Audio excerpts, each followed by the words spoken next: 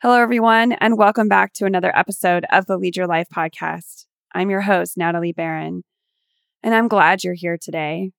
Today isn't going to be necessarily an easy conversation, but it's the hard conversations that we need to be having right now. I didn't plan it the way it all fell into place because I couldn't have, quite frankly. But the day that I recorded this interview was the day after the Derek Chauvin jury verdict, in which he was convicted on all counts of being guilty for killing George Floyd, not in the way a police officer was in any way, shape, or form supposed to act. And, here we are at the end of April 2021. I did a podcast interview last year with Eric Johnson. It was episode 17, if you would like to revisit that. And quite frankly, I really didn't feel qualified at that point to be having a conversation about racism, especially being a white woman. And a year later, basically, I still don't feel qualified to be having that conversation. But here's what I know. I know that I have a platform, and I know that I have listeners, and I know that people are coming here to be educated. So for that, I am grateful, eternally grateful, that kind of the stars aligned. And my next guest is here to share the philosophy of nonviolence that was taught by Martin Luther King Jr. And I'm so grateful to have Dr. Elizabeth Rosner, who is a certified trainer for the philosophy and methodology of nonviolence for the Martin Luther King Jr. Center in Atlanta and founder of the Beloved Community Coalition.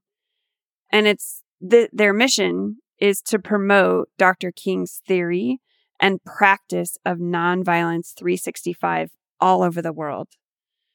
She is just such a delight and so knowledgeable. And currently she is coaching young people on how to graduate fully debt-free from college in the U.S., helping them map a career trajectory of personal and community impact. And you'll hear how the two of these methodologies and philosophies of nonviolence kind of collide into helping students graduate debt-free so they can have more personal and community impact, and they're not laden with debt. So we've talked a lot about college admissions in the previous 2 episodes back with Debbie Goldstein. So if you haven't listened to that one, go listen. It is episode 61. So go back and listen to episode 61 with Debbie Goldstein. And that really talks about the college admissions process.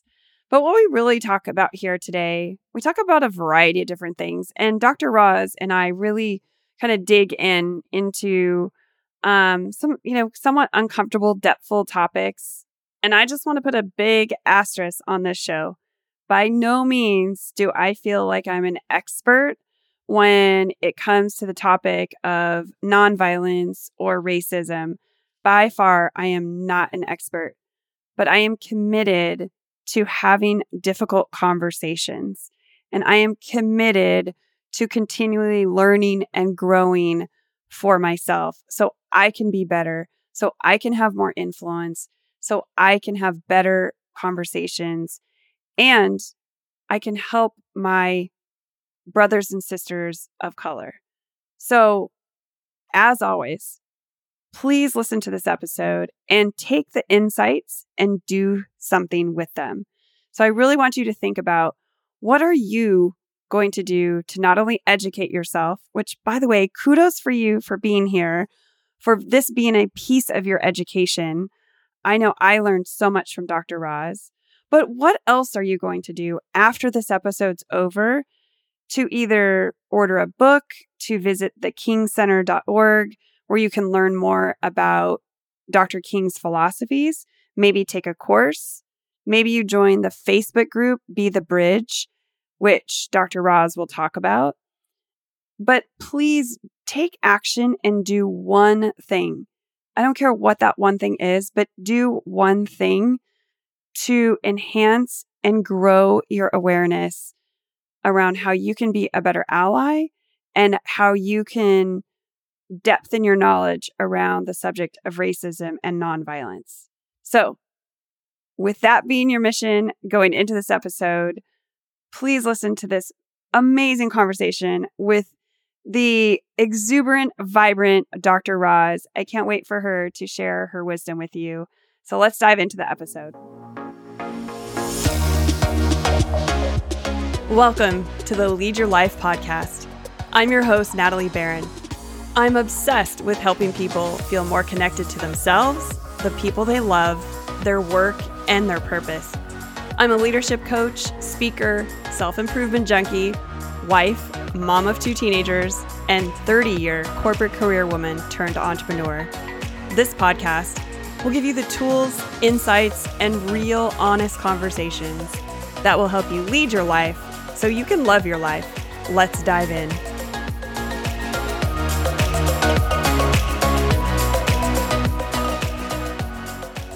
All right, Dr. Roz, I'm so glad you are here today. I'm excited for this interview. We have been planning this for a while. And so thank you for sharing your time with us today. I'm so excited. I cannot tell you how excited I am. I mean, when Elisa introduced us and we just hit it off, and, it's not like I meet a ton of people and I go, well, I'm just not crazy about them, or I can't find, but there are just certain people that you just know that, give us a couple of hours or 10 or 20 hours and we can just So it was so great. And as a result of that first conversation, I subscribed to the podcast. And so I'm already a huge fan. And then to be asked to be a guest, I'm just very honored. So thank you so much for having me. Thank you so much. I felt exactly the same way. When there's just that energy between people. I mean, we got on, I think, for a 30-minute introduction call, and we just ended up chatting away. And it was I love it. And I love your energy. I love everything you're doing.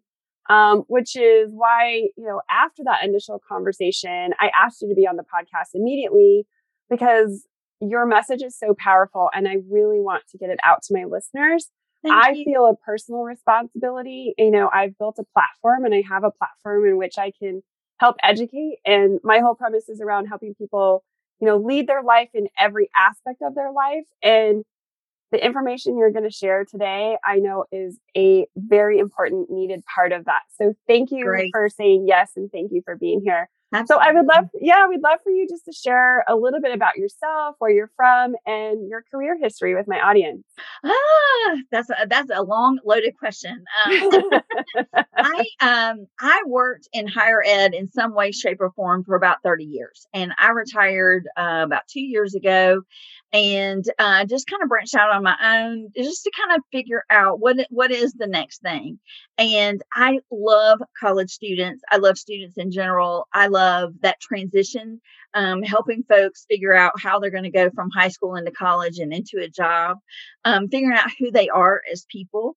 All of that is just, every bit of that is something that is near and dear to me. And, there are a lot of folks that say, I like kindergartners or I like adults or whatever, but there aren't tons of us who say, I love that messy, 16 to 25 age range. And that really is my sweet spot. And so I just enjoy that group.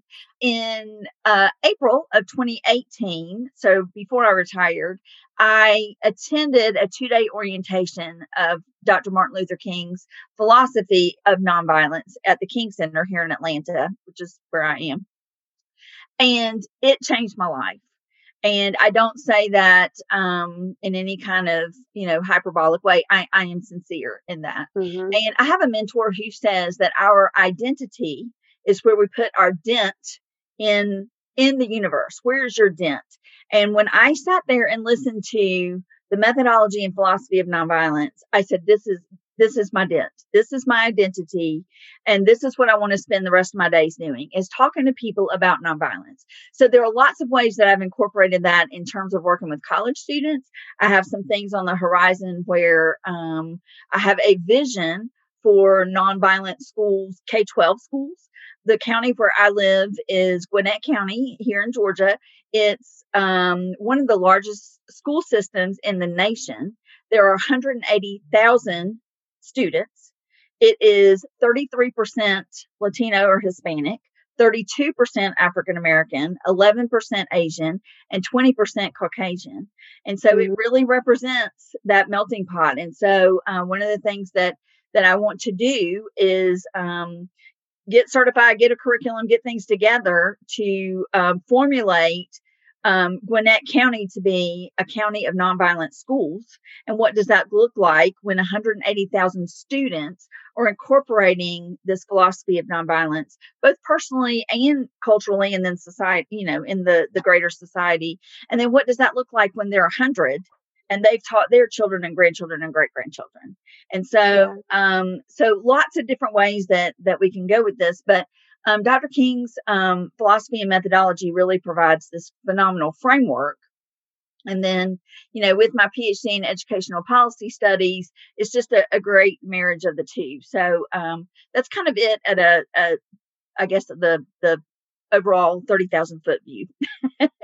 Yeah. So I love you so much because of your humility. So I would love for you to talk about the story of how you got started with the Martin Luther King Center in Atlanta, and a little bit, about your involvement there, how you got started, and really talk to us about what does that mean? What does it mean, the philosophy and methodology of nonviolence? If you could just maybe talk a little bit about that as well. Absolutely. Thank you. So Dr. Martin Luther King was assassinated in April of 1968. In June of that year, so just mere weeks later, his wife, Coretta Scott King, founded the King Center. And she wanted it to be a West Point of nonviolence. And she writes in her autobiography that it became her fifth child. And she really had the vision to take nonviolence all over the world and to raise up this group of trainers and then generations of folks who are practicing nonviolence. And under her leadership, it certainly did that. And then, there were different folks who led the center that kind of went in different directions. And then her youngest daughter, Dr. Bernice King, when she became the CEO, she again picked up that mantle of specifically for training. So the King Center, since its founding, has done phenomenal work to promote nonviolence all over the world, but not necessarily specifically the training aspect. So as I mentioned, in April of 2018, I found out about the training on Twitter. So I didn't have any connection to the King Center or anything. And I attended this training, and some question I asked put me on the radar of them. And for those of you that know me that are listening to this, I can ask some questions. So I don't know really specifically what question it was, but apparently something I asked or said at that April 2-day orientation prompted Dr. Bernice King to email me and say, I'm putting together a training team. We're being asked to teach my father's philosophy all over the world. And we want to put together this cohort of trainers. Are you interested? Well, I don't know anybody that would tell Dr. Bernice King no for anything. I agree. If she asked me to do something, then the answer is always yes, ma'am. And so I was so obviously so honored to even be considered. And I get to the first training. It's every Tuesday night and every weekend from September to February. And I don't know if she's asked 100 people or 1,000 people. I mean, I have no idea. And I get there, and there were 12 of us in that team, in addition to 3 senior instructors. And I'm the only one who is not African American. So that really is something that I do hold very humbly and very dearly, because Dr. King's philosophy is for every single person. And I appreciate that Dr. Bernice had the intention. In terms of diversity, there's a lot of diversity in terms of our age and in terms of our professions and lots of different ways. And that was just yet another way. But in the course of my training, I realized how many of the other trainers had this really long history with Dr. King, and mine again apparently started with some questions that I asked during that 2 days. So that's how I got involved with the King Center, and I like when I pull up there, like physically when I'm there at the center, which obviously I haven't been very often, we haven't even been open in the last year, it feels like home. And for those of you that haven't been to Atlanta, if you want to come to Atlanta and visit, then call me and I'll take you to Historic Ebenezer and take you to the King Center and take you to the birth home. It's just all right there. It's just a phenomenal piece of living history. It truly is. Dr. King's philosophy of nonviolence is built on Gandhi's philosophy, which was built on an essay that Thoreau wrote. And so, so it's not out of the clear blue. And Dr. King talks about how he arrived at his philosophy of nonviolence in his first book. And the thing that sets him apart in terms of how I view things is, number one, he has 6 principles and 6 steps. And these 6 principles are, how do we live our life? How do we govern our life? And there's an organization in Rhode Island, it's actually Nonviolent Schools Rhode Island. Robin Wildman has taken those 6 principles, and she has adapted them for an elementary school curriculum. And so this is something that 4-year-olds and 104-year-olds can learn and understand. So, nonviolence is a way of life for, courageous people, or nonviolence chooses love instead of hate. Right now we have a campaign going on called Be Love. And if you go to the website, kingcenter.org, there's a Be Love pledge. And it's something, it's not just this, fluffy, I love everybody. I mean, it's when you think about the power of loving on someone, particularly loving someone that may be difficult to love, loving someone who thinks differently than you or who looks differently than you. And how do you embrace that true agape love? And so that's why Dr. King's philosophy, to me, is the most powerful of all of the ones for nonviolence, because it provides this framework, and then there are 6 steps. So how do you address conflict? But those 6 steps work, obviously in terms of, massive conflicts, but those 6 steps work when I'm having a conflict with my child, or I'm having a conflict with my husband. How are the ways that I, can get more information? And so, and really looking at how you incorporate that. So again, I could talk for hours and hours and hours about this. No, I love it. If I hit everything you were looking for, but absolutely. So, Dr. Roz, would you mind sharing what are those 6 steps, and would you mind kind of taking us into that framework a little bit so we can? So, my listeners, I'm big around providing insights that people can turn into action. Yes, and they can walk away from this podcast doing something different in their workplace, at home, in their community. And so I would love for there to be an actionable lesson here. Yes. So I would love for you to share the 6 steps, if you wouldn't mind. Yeah, absolutely. Absolutely. So first of all, the King Center's definition of nonviolence. Nonviolence is a love-centered way of thinking, speaking, and acting that leads to personal, cultural, and societal transformation. So that first piece is personal transformation. And I think so often, Natalie, particularly, we're recording this the day after the Chauvin verdict was announced. Yes. And so, so particularly folks are saying, how can I get involved in my community, which is phenomenal. And we love that. But don't forget that it starts with me. So it starts with that personal commitment, that personal transformation. And so all the 6 steps and the 6 principles are on the website, kingcenter.org.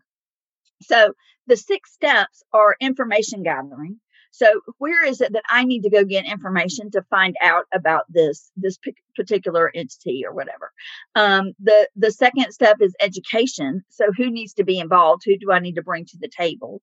The third step is personal commitment. So am I committed to a way of life of nonviolence? And then that fourth step is negotiation. And so looking at all the entities, and of course, you're looking at power structures. And so, if somebody is, say somebody is a cashier in a retail space, they may not be able to necessarily negotiate with the CEO. And so how can they bring folks to the table, to make sure that equals are negotiating with equals? And then it's direct action. And there are lots of forms of direct action.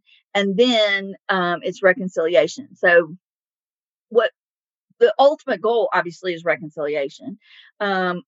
Obviously, I think what most folks see is that direct action piece. And if you're doing it according to the way that Dr. King laid it out, all of those steps are underlaid by all 6 principles, number one. And then the steps that come before that. So steps 1, 2, and 3, the personal commitment, education, information gathering, those are constant. I mean, you're constantly doing those. And so, for example, this is kind of a goofy example, but this happened to me recently. So I love Audible books, and I you get X amount of credits a month and whatever. But somebody was saying, well, the library has free books on audio. So Right. it's like, oh, well, that's great. So I, go and I sign up for my library card and I download the little app, and I get this little notification that says the book that I have requested is available. Now, I love Audible books, but I'm not crazy about the e-reader books. And this particular book that I wanted, it wasn't available in audio version. And so I ordered the print version. And so when I get this notification, I'm excited to go pick up this print book. And so I'm looking on this app, and I'm a little frustrated that it doesn't say the address. It doesn't say the hours. It doesn't say any of this thing. And I'm really kind of frustrated with thinking, like, who developed this app? Because really they just need to put a lot more put into it. Okay. So that's my information gathering. Plus I'm thinking about who I need to educate on whether or not, this app is really user friendly. And so, and am I also committed to nonviolence? Like, I'm not going to go off on this person, but I'm going to kindly say, hey, y'all may want to think about blah, blah, blah, blah, blah. So I have to go out of the app and then Google what are the hours, of the branch, because I wanted to make sure that I could go pick it up when, so I get to the library, of course I'm all masked up. The library is completely closed. It's pickup only. So I walk into the lobby, and I think she was 5. Probably she was 25, but she looked really young.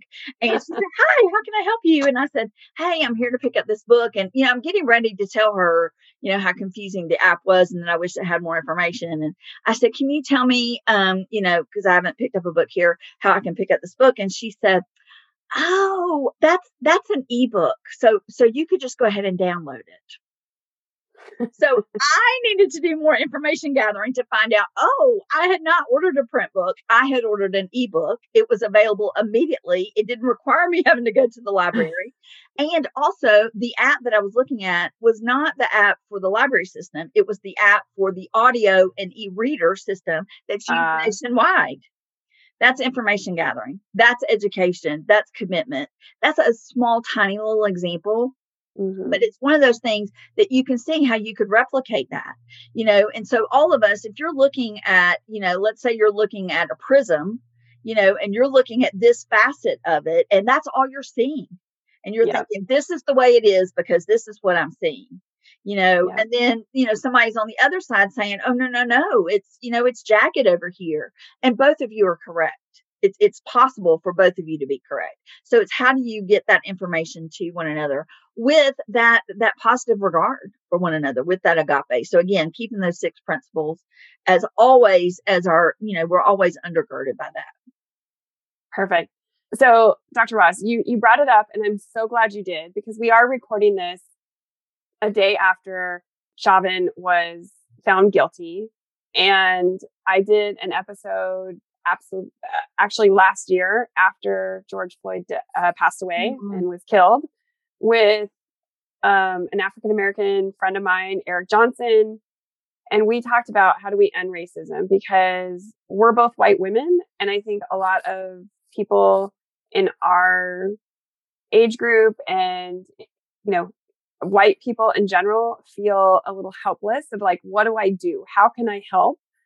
And so I want to invite you to help answer that question, is what can we do for our friends of color, for our colleagues of color who, are in our workplace, who have been through so much, not only this last year, but the previous years.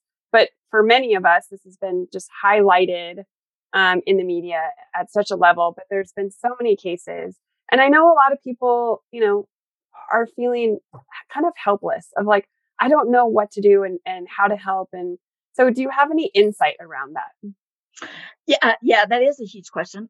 And Not to put you on the spot, another but one it of is. those, 5-hour conversations. And or please come to all the trainings that we're offering at the King Center, sincerely. And that is a plug. I'm teaching in a few weeks a series with a team called Understanding and Applying Nonviolence. And so we talk about the personal application and also mobilizing and organizing. What does that look like in our community? And so lots of organizations out there are doing that kind of training. Obviously the King Center is the one that's led by Dr. King's daughter. And so, that's, in terms of Kingian nonviolence, that's the premier place to be. Yes. What I would say for me is do a lot of reading and do a lot of listening.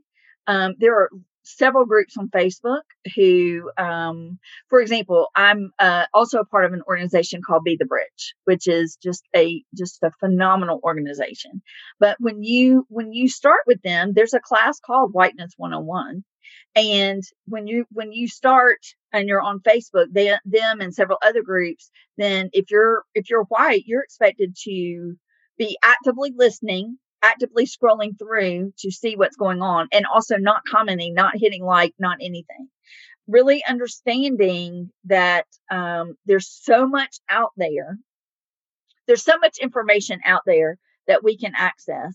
And also, what typically happens is you go to your one Black friend and they become your professor, and that is exhausting for them. We talked about that in the podcast episode. Right. That was actually something I learned because I did that. And luckily I have this beautiful relationship with my friend. Mm-hmm. And he was like, look, you're doing what every other white person is doing. And we're already experiencing the burden. Right. The burden's on you. Go educate yourself. Yes. I mean, he said it much nicer than that. Yes. But his point was like, it's not, we already have such a burden on us, and it's not our job to educate you. Go take the initiative, have an insatiable curiosity, go learn for yourself and do the work of the education. Don't go call your one or two Black friends to find out what you should be doing. Right. And also, I just had this conversation with a really dear friend the other day who is white, and she was expressing frustration that, I feel like I can't do this and I can't do this and I can't say this. And, then there's just nothing I can do. Like, I just can't win. And because of the relationship that she and I have, we're talking about a 30-year friendship. And I was able to say that is a typical response from a white woman of our age, because it lets us off the hook. If you get frustrated here and you get frustrated there, because so much of our culture is built around whiteness, then anytime we experience friction, it makes us feel uncomfortable and like, but it's because it's built that way. We say that a lot at the King Center. It's not that the system is broken. The system is built this way.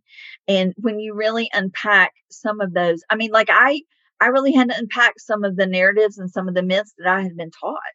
And there are some things, my son is almost 22. There are some things that I taught him, that I believed wholeheartedly that I had not really fully examined, and it's not until you really are open to that examination. I talked about that facet where you can look at something and somebody on one side is seeing one thing and somebody on another side is seeing another thing. Certainly the pandemic has helped us both branch out and retreat into our bubble, if that makes sense. And so you all get those opportunities. For me, I had a business that was primarily face to face, prior to, last March. Not solely. I had some students in other places, but primarily face to face. Now it's completely online. And, I routinely talk to folks in South Africa. I'm in a group it's a marketing group, and there are folks from South Africa, New Zealand, Australia, the UK. I'm the only one from the United States in this group. Oh, wow. So, it just like Zoom has just made the world both expand and also brought the world to me and so we all have that opportunity. But what happens is, I want to say this like as kindly and gently as I can say it. Read, listen, listen. If anything doesn't sit right with you, just don't verbalize that. Just, just when your Black friends say blah, blah, blah, blah, blah, this is how this makes me feel, or this is what we're experiencing, accept what they're saying as the truth, and then figure out what you're going to do about it. Don't expend energy to let them know how that's not accurate, how that's not, right. And my friends are all exhausted, every single one of them. And even yesterday, so we had this verdict. Just to clarify, your white friends or your Black friends? My Black friends. Okay. Are exhausted, you mean? Yeah, you Yes. just said my friends are exhausted, but yes, I just wanted to I just wanted to clarify. Yeah. Well, I think I do have some white friends that are exhausted too, but they're exhausted in a different reason. And many of them are exhausted because they're seeing themselves diminish, and they're seeing their power diminish, and they're doing what they need to do to try to maintain that power, which is a far different scenario than seeing every single person on this planet as my brother or sister, that we're all interconnected, that we're in this world house. That's what Dr. King talked about, is that we're all interconnected. And, even one of the things that really struck me in the midst of the 2-day, when I attended it, and one of the things that I continue to talk to my students about, is the myth of independence. And that's something that we're taught primarily, here in the United States, is, you built it on your own. You don't need any help whatsoever. Well, I'm an entrepreneur. I'm a solopreneur. I don't have, I literally do it all. And yet I am not Al Gore. I did not build the internet. I certainly didn't build this computer. These jewels that I'm wearing, y'all can't see it because it's recording, but I did not string these together and put them around my neck. All these different places where I am dependent upon all these different people before I even walk out of my bedroom every day, much like all the other ways that we're all interconnected. And so, just seeing that dichotomy and just encouraging folks. There's so much information out there. There are so many resources. Dr. King has written a lot of books. His last book, Where Do We Go From Here? Chaos or Community, was written. It sounds like it was written in 2021. It honestly does. Some of the things that he talked about that we're still experiencing. And yet yesterday, it's like I am both hopeful and still quite burdened by all the work that we have left to do. It's hopeful that, given that preponderance of evidence, that the jury, came back with those guilty verdicts unanimously and, frankly, quite quickly. That is some hope. However, if it were not for a 17-year-old brave young woman, we wouldn't be seeing that. And what happens, it's those dichotomies of what happens to, here in Atlanta, we had a massive shooting several weeks ago where a man went into 3 different spas and killed, several different women. He was apprehended and he was, obviously not convicted, but his parents turned him in. So, it was pretty well known that he was the shooter of in these 3 different instances. And yet he was taken without deadly force. Right. So, when you look at, there's a film about Dylan Roof who shot the folks in Charleston at the AME church. He was apprehended the next day. If you're watching that video, the man the law enforcement officer who's approaching that driver's side door, he puts his weapon in the holster as he approaches that door. And we knew that he was, suspected of shooting, obviously, 8 people. Right. And yet, if you were under suspicion of possibly maybe passing a $20 bill, or, as in the case the other day, where, a young man is not even holding a gun, and right. and the narrative that's coming out is blah, blah, blah, blah, blah. This video evidence is really becoming so prevalent. And so hopeful about the direction that things are going. And yet, again, so much work to be done. And the verdict came out, and simultaneously there was a young woman who was killed yesterday, shot by police. Whether or not, I can't legislate every situation. I can just only say that every single person has dignity and worth. And are there not other ways that we could, have talked to this 13-year-old or have talked to the 15-year-old yesterday, some other way to engage that didn't involve deadly force, where for other people, deadly force is not applied. So, Dr. Roz, one of the things you talk about as part of the 6 steps is a lot around education. And I know this is a passion point of yours, but, how do we impact our youth? And what is the impact of nonviolence and education in schools? I'd love to hear your perspective on that. Whew. That to me is transformative. If you can imagine, where is it that every one of our youth in some way, shape, or form is intersecting, and it's in some type of educational system. And even folks who are doing homeschool are using some sort of curriculum. And so what does that look like if we begin incorporating nonviolence? And again, this I just attended a webinar a couple of weeks ago, and this lady in Rhode Island is already, doing this. And she talked about let's say there's a conflict in a classroom. Oftentimes what happens is basically the student who gets caught is the one that gets in trouble, right? And so she has this whole formula where you talk to everybody. That's the information gathering, and that's the education in terms of the 6 steps. And, so it's not just the person that got caught. Well, what was going on in this situation? Yeah. To walk in and just, to say to this student, you have dignity.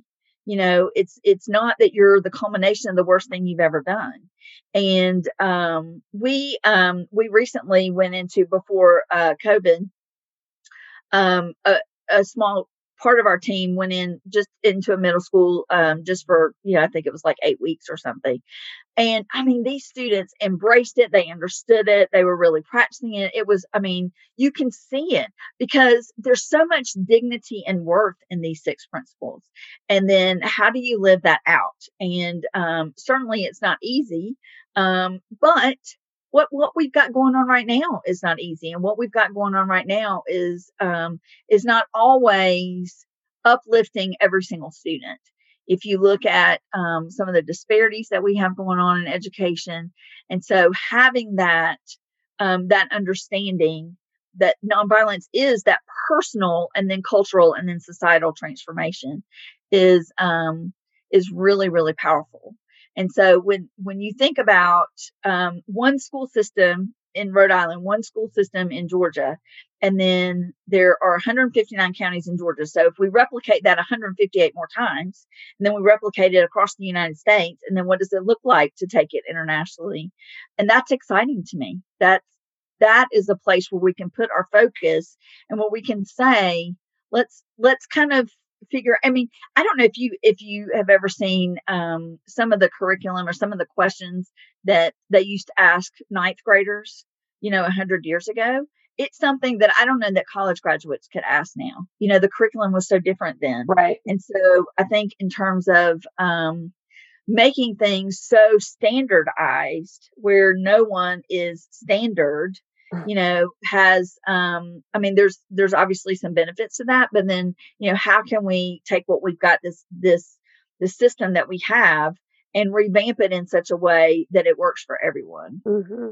Well, and I love what you're sharing about the holistic perspective, right, around education and about treating a situation where, maybe someone did get in a fight and but really getting the information because, sometimes the person that throws that first punch has been bullied for weeks and weeks and months before that. And they finally it's the last straw for them. And, not getting that whole information and then blaming basically the victim, right? I'm not advocating that and I'm not saying it's appropriate.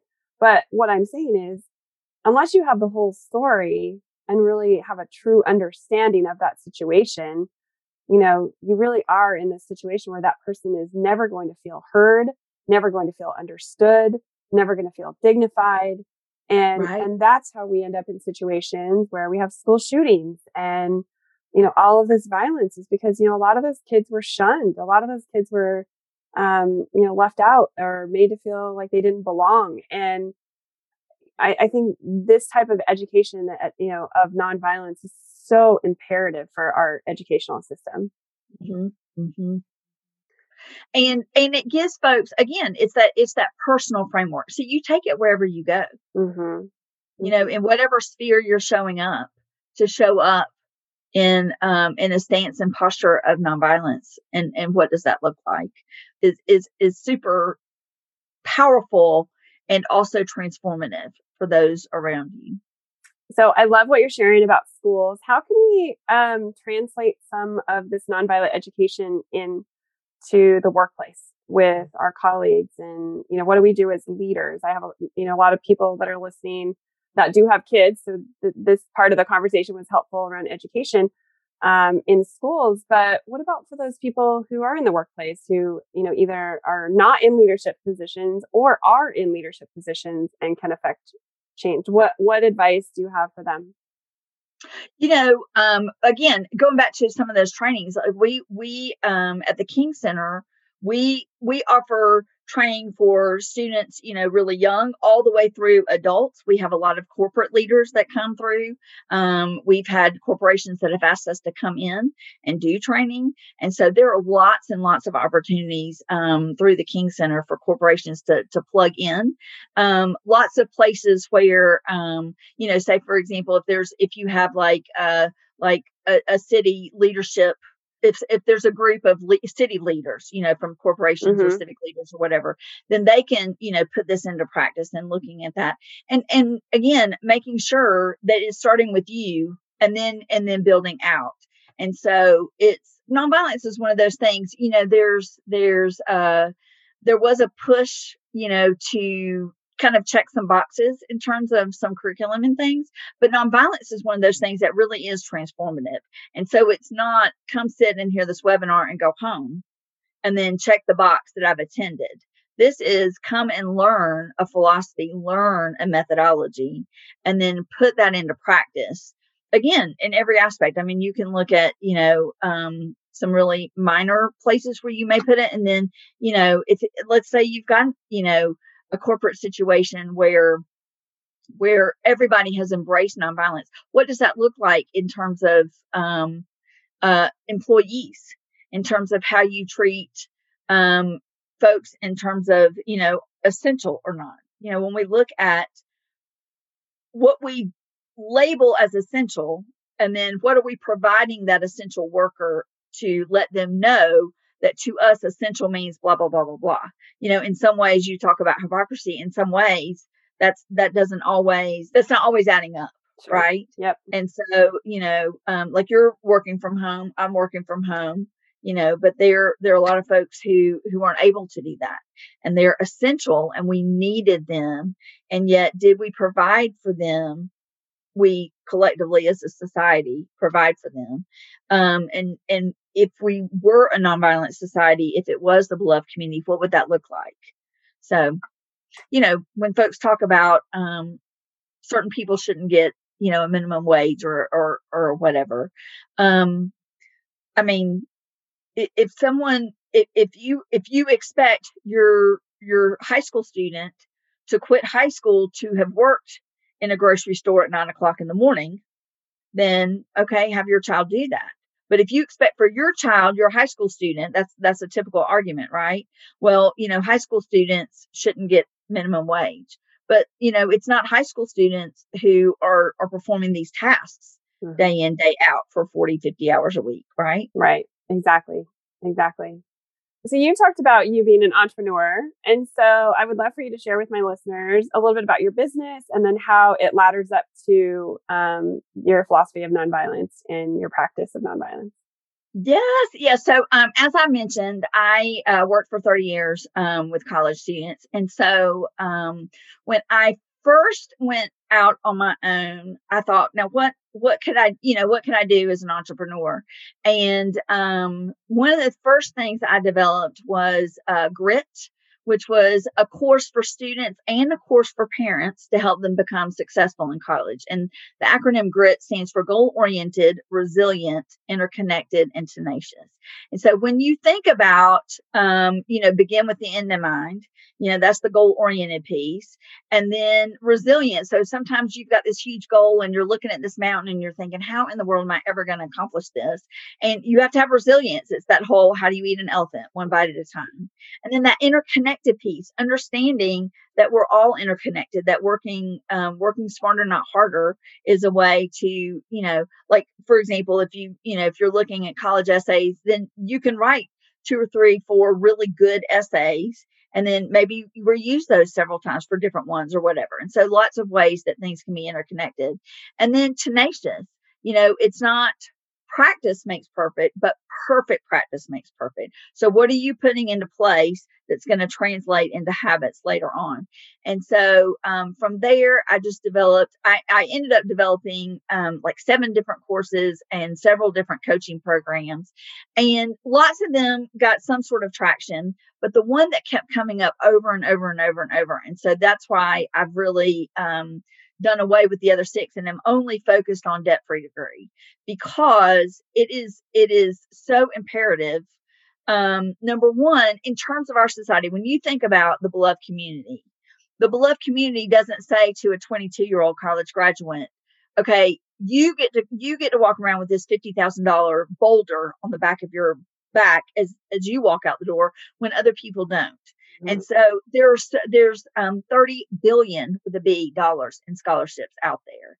And it may not be that you get to go to the school that your heart's desire, but what is it that, again, begin with the end in mind. So what does that look like? And so with Grit, in terms of the debt-free degree, it's grants and scholarships, return on investment. And this is something that 2 weeks ago, I was talking to somebody, and it was a lady who had heard, I talked to some high school students, and there was a lady there who said, hey, my sister is in school. Will you talk to her? And I said, absolutely. So this was, a woman, she was about 45. She had her kids early. They were out of the house. She wanted to be a lawyer. And so she was currently enrolled in a for-profit online school for her bachelor's degree with the goal of going to law school. Mm-hmm. And I said, how much are you in debt right now? And she said, about 20,000. And she kind of shrugged. And I said, okay, and you've done about half of your degree. And she said, yes. And I said, so you're looking at having a debt of $40,000 just after your undergrad before you go to law school. How long and at what salary are you going to have to work to pay off as a lawyer to pay off this initial $40,000 before you ever think about law school? And Natalie, just this look came over her face, and she said, I never thought about that. And I'm like, right. Okay, we need to think about that. Yeah. We need to think about, what does this debt look like? So return on investment is super important. Again, that interconnected piece. When you think about if you have, the trajectory of someone from state school A who has a degree in English, who graduates with no debt, versus same school, same major, graduating with $50,000 in debt. What does that look like? What is the personal impact? What is the community impact? In what ways is it nonviolence to help folks graduate debt free? And then that last part is T is my triangle approach. And so I talk about the triangle approach, SM, FM, and OPM. So SM is student money. What are the students putting in? So, I was talking to somebody about a year ago, and she had a job at a retail store. She was selling clothes, and she enjoyed selling the clothes, and she had cute clothes. And but I said, what would it look like? And also this clothing store would put her on the schedule for 10, 15, sometimes 20 hours a week, but on call. So she was really only working about 4 hours a week sometimes. And I said, what would it look like if you went to another organization where they put you on the schedule and you had a reasonable idea that, number one, you were going to work those hours, but number two, they offered tuition assistance. If you've got to be somewhere for a couple of hours, then what does that look like in terms of student money? My daughter has a friend who works at Starbucks, and Starbucks has a tuition assistance program. Yes. And and she's taking full advantage of it, which is incredible. Absolutely. Absolutely. Absolutely. So, so that's SM, again, if you, like I did this with some things. If you're looking at how do you allocate money? How do you say, okay, do I want this or do I want this? It's that beginning with the end in mind. It's thinking that long term, number one. So that's SM, the student money, how they're going to do student input. FM, that's your friends, your folks, your family, people you're familiar with. That's theirs. And so I talk about my husband and I went to Israel a couple of years ago, and it was a $10,000 trip. And we found out about it in January. And we didn't want to go into savings to do it. And, we had a son in college. And so, and so I basically opened up an account, and every single time that I wanted to do X, whatever money I would have spent, I just slid over. If somebody said, hey, I want to get you something for your birthday, or I want to get you something for, whatever, I would say, hey, can you contribute to our Israel fund or whatever? Mm-hmm. That FM, it adds up, especially if you tell people, books can be up to $500 a semester. Yep. $500 a semester. So, think about how much, you could get just from your friends and family, GoFundMe's or whatever. And then OPM, that's my favorite. That's other people's money. So I did this not too long ago in Australia. And I was talking to a lady, and I said, SM, FM. And I said, and obviously, OPM, right? And she said, no. And I said, other people's money. She starts howling. She thought I said opium. Oh, and she thought I was encouraging drug sales. That's not what I'm saying. OPM, other people's money. And that's where the $30 billion in scholarships come from. That's where, as I've shared with Natalie, I have 3 degrees, including my PhD, and I only took $1,000 in loans. Now, did I go to my dream schools? Not exactly. Did I make a lot of sacrifices? Yes. When I was in my PhD program, I was working full time at one institution of higher ed. I was teaching online for a second institution. I had a 6-year-old at home, and I was getting my PhD. So, we do have to make sacrifices. I talked with a lady not too long ago about something completely different. But then when she asked me, well, what do you do, full time? And I said, debt-free degree. She said, oh, I wish I'd had you before. She said, between her undergrad and master's, she was in debt $70,000. Wow. That's how much she had. Wow. Because of the type of loans that she took, she's been paying on them, I think she said 5 or 6 years. And she now owes over $100,000. And she was teary telling me this. And she said, I'll never own a home. And her master's was in social work. And we know that those are not necessarily positions that pay a tremendous amount. Certainly not one that you may want to think about accruing $70,000 in debt for. But one of the things she said was, I mean, I was in my master's and, I had to take all those loans because I couldn't work. I mean, the program was full time. And of course she's already done this. And so I didn't say this to her, but in my mind, I was thinking, if you work 40 hours a week, what percentage of that is your hours per week? It's really, really low. Like I'm not looking at it right now. I want to say Right. like 20%, 22% Right. or something. If I work a 40-hour week and it's 22% of my week, so I've got 78% of my week left where I need to eat and sleep and exercise and study. I probably can have the mindset to do that. But if I have the mindset that I can't work or do anything during a full-time school program, then, Yeah.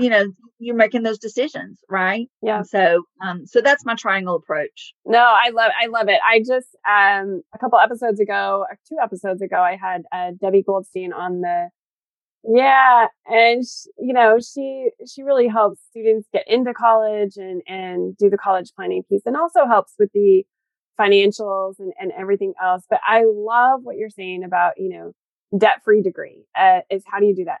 I'm in that position right now as we speak. My daughter has been accepted to she applied to 16 colleges. She got into 13 or 14. Wow. And I know I'm super proud of her. And, Yes. it's down to her top two. One of them, Yeah.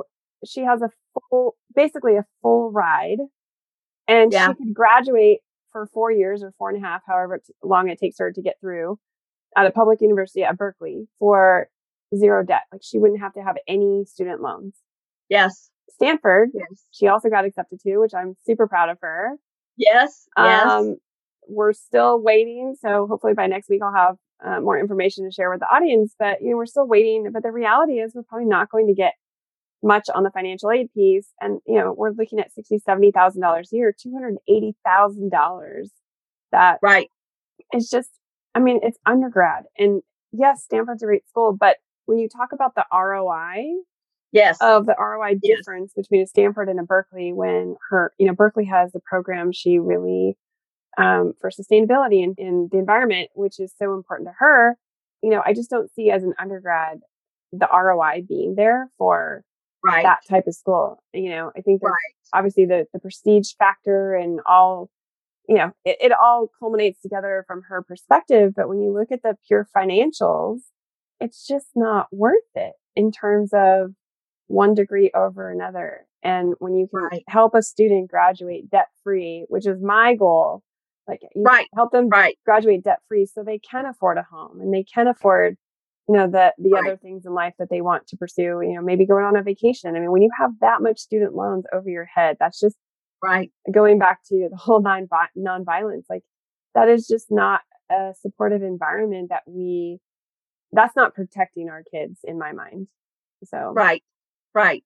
Well, I even have one student that I worked with in the fall. She's a junior, but the reason that we worked together is because her mom said we were wink, going to pay off her student loans. We wanted her to have skin in the game the whole time, but we weren't going to tell her, but we were going to pay them off at the end. But after she heard me speak, she said, why should I pay off student loans? Why shouldn't she access this $30 billion and all these other things that we can put into place? And then I can give her a down payment on a home. Right. If you're willing, if you as parents are willing to go into debt for $280,000, what are you willing to give your child for $280,000 post graduation? Yeah, just to be clear, we're not willing to. I'm not willing to go into debt. Yeah, just want to make that really clear. Not like I have. Yeah, but that's something to think about. Yeah. What would that look like? The other thing too that I always encourage people to do is whatever your heart's desire school is, that really is where you want to go, and you've got a great deal somewhere else, go to the one and say, hey, so she could go to Stanford and say, Berkeley has offered me this package, where I'm only going to end up paying this small amount. Are you willing to match it? Mm-hmm. And I've had lots of students say that has happened for them.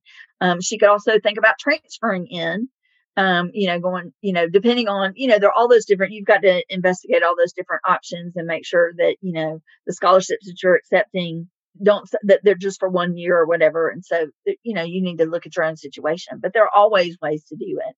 And again, at the end of the day, is a degree from one school, regardless of the name, school A, really worth $280,000 more than a degree at school B. Right. Whatever you put in A and B. Yep. So. Yep. No, I completely agree with you. And Dr. Roz, I've completely enjoyed our conversation today. What kind of parting words of wisdom do you have for my listeners before we close up our conversation today? Oh, okay. So, two things. Number one, I am passionate about debt-free degree. And, if you are interested in me just, talking to you one-on-one about what your plans are, ways to investigate, then, I think Natalie will have my contact information, and please feel free to reach out.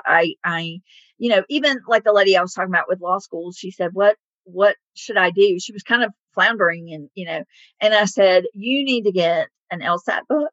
And you need to ace that LSAT because that will help you get scholarships in law school, which will offset some of this debt that you have in undergrad. So, even if it's things like that, this can kind of help you think about that long term, what does that look like? And then visit thekingcenter.org online and look at those 6 steps, look at those 6 principles, thinking about our definition of nonviolence and attending, the trainings there. Everything is on Zoom right now.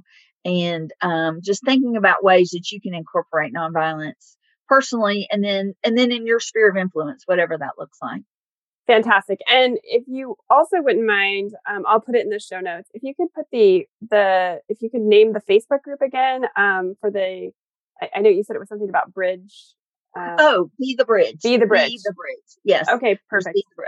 I will put that in the Facebook notes or in the show notes as well. That can help people get there for more education and information. But great.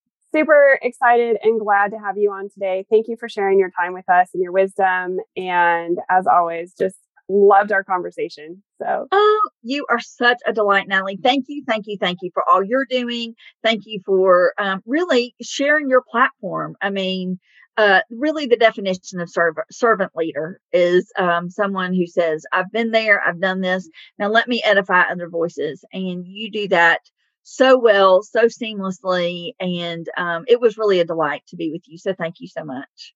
And I am going to be listening to see what happens with you and your daughter and the college trajectory, because yes, I loved that episode. And that's one of the things your friend does so much work in terms of the college admission process. And that's not where I put my focus. Mm-hmm. Just because that is also, that's a whole nother ballgame, honestly. And the way that she brought all that together was so phenomenal. So the fact that you've got both of us on here, that's a real benefit to your listening audience. And so I'm eager to hear what you all decide. Thank you, Dr. Roz. I will keep you posted. Yeah. All right. Take care. Have a good day. Thanks so much. Bye-bye. Thank you so much for being here today and listening to the Lead Your Life podcast. My invitation to you is that you do one thing today to move toward a more meaningful, fulfilling life for yourself. Today, you have the opportunity to challenge your mindset or have a meaningful conversation or take one action step towards your goals. So what are you waiting for? It would mean the world to me if you would subscribe and leave a review wherever you are listening to this podcast. I look forward to connecting with you next week. Until then, don't wait till tomorrow. Be your best self now.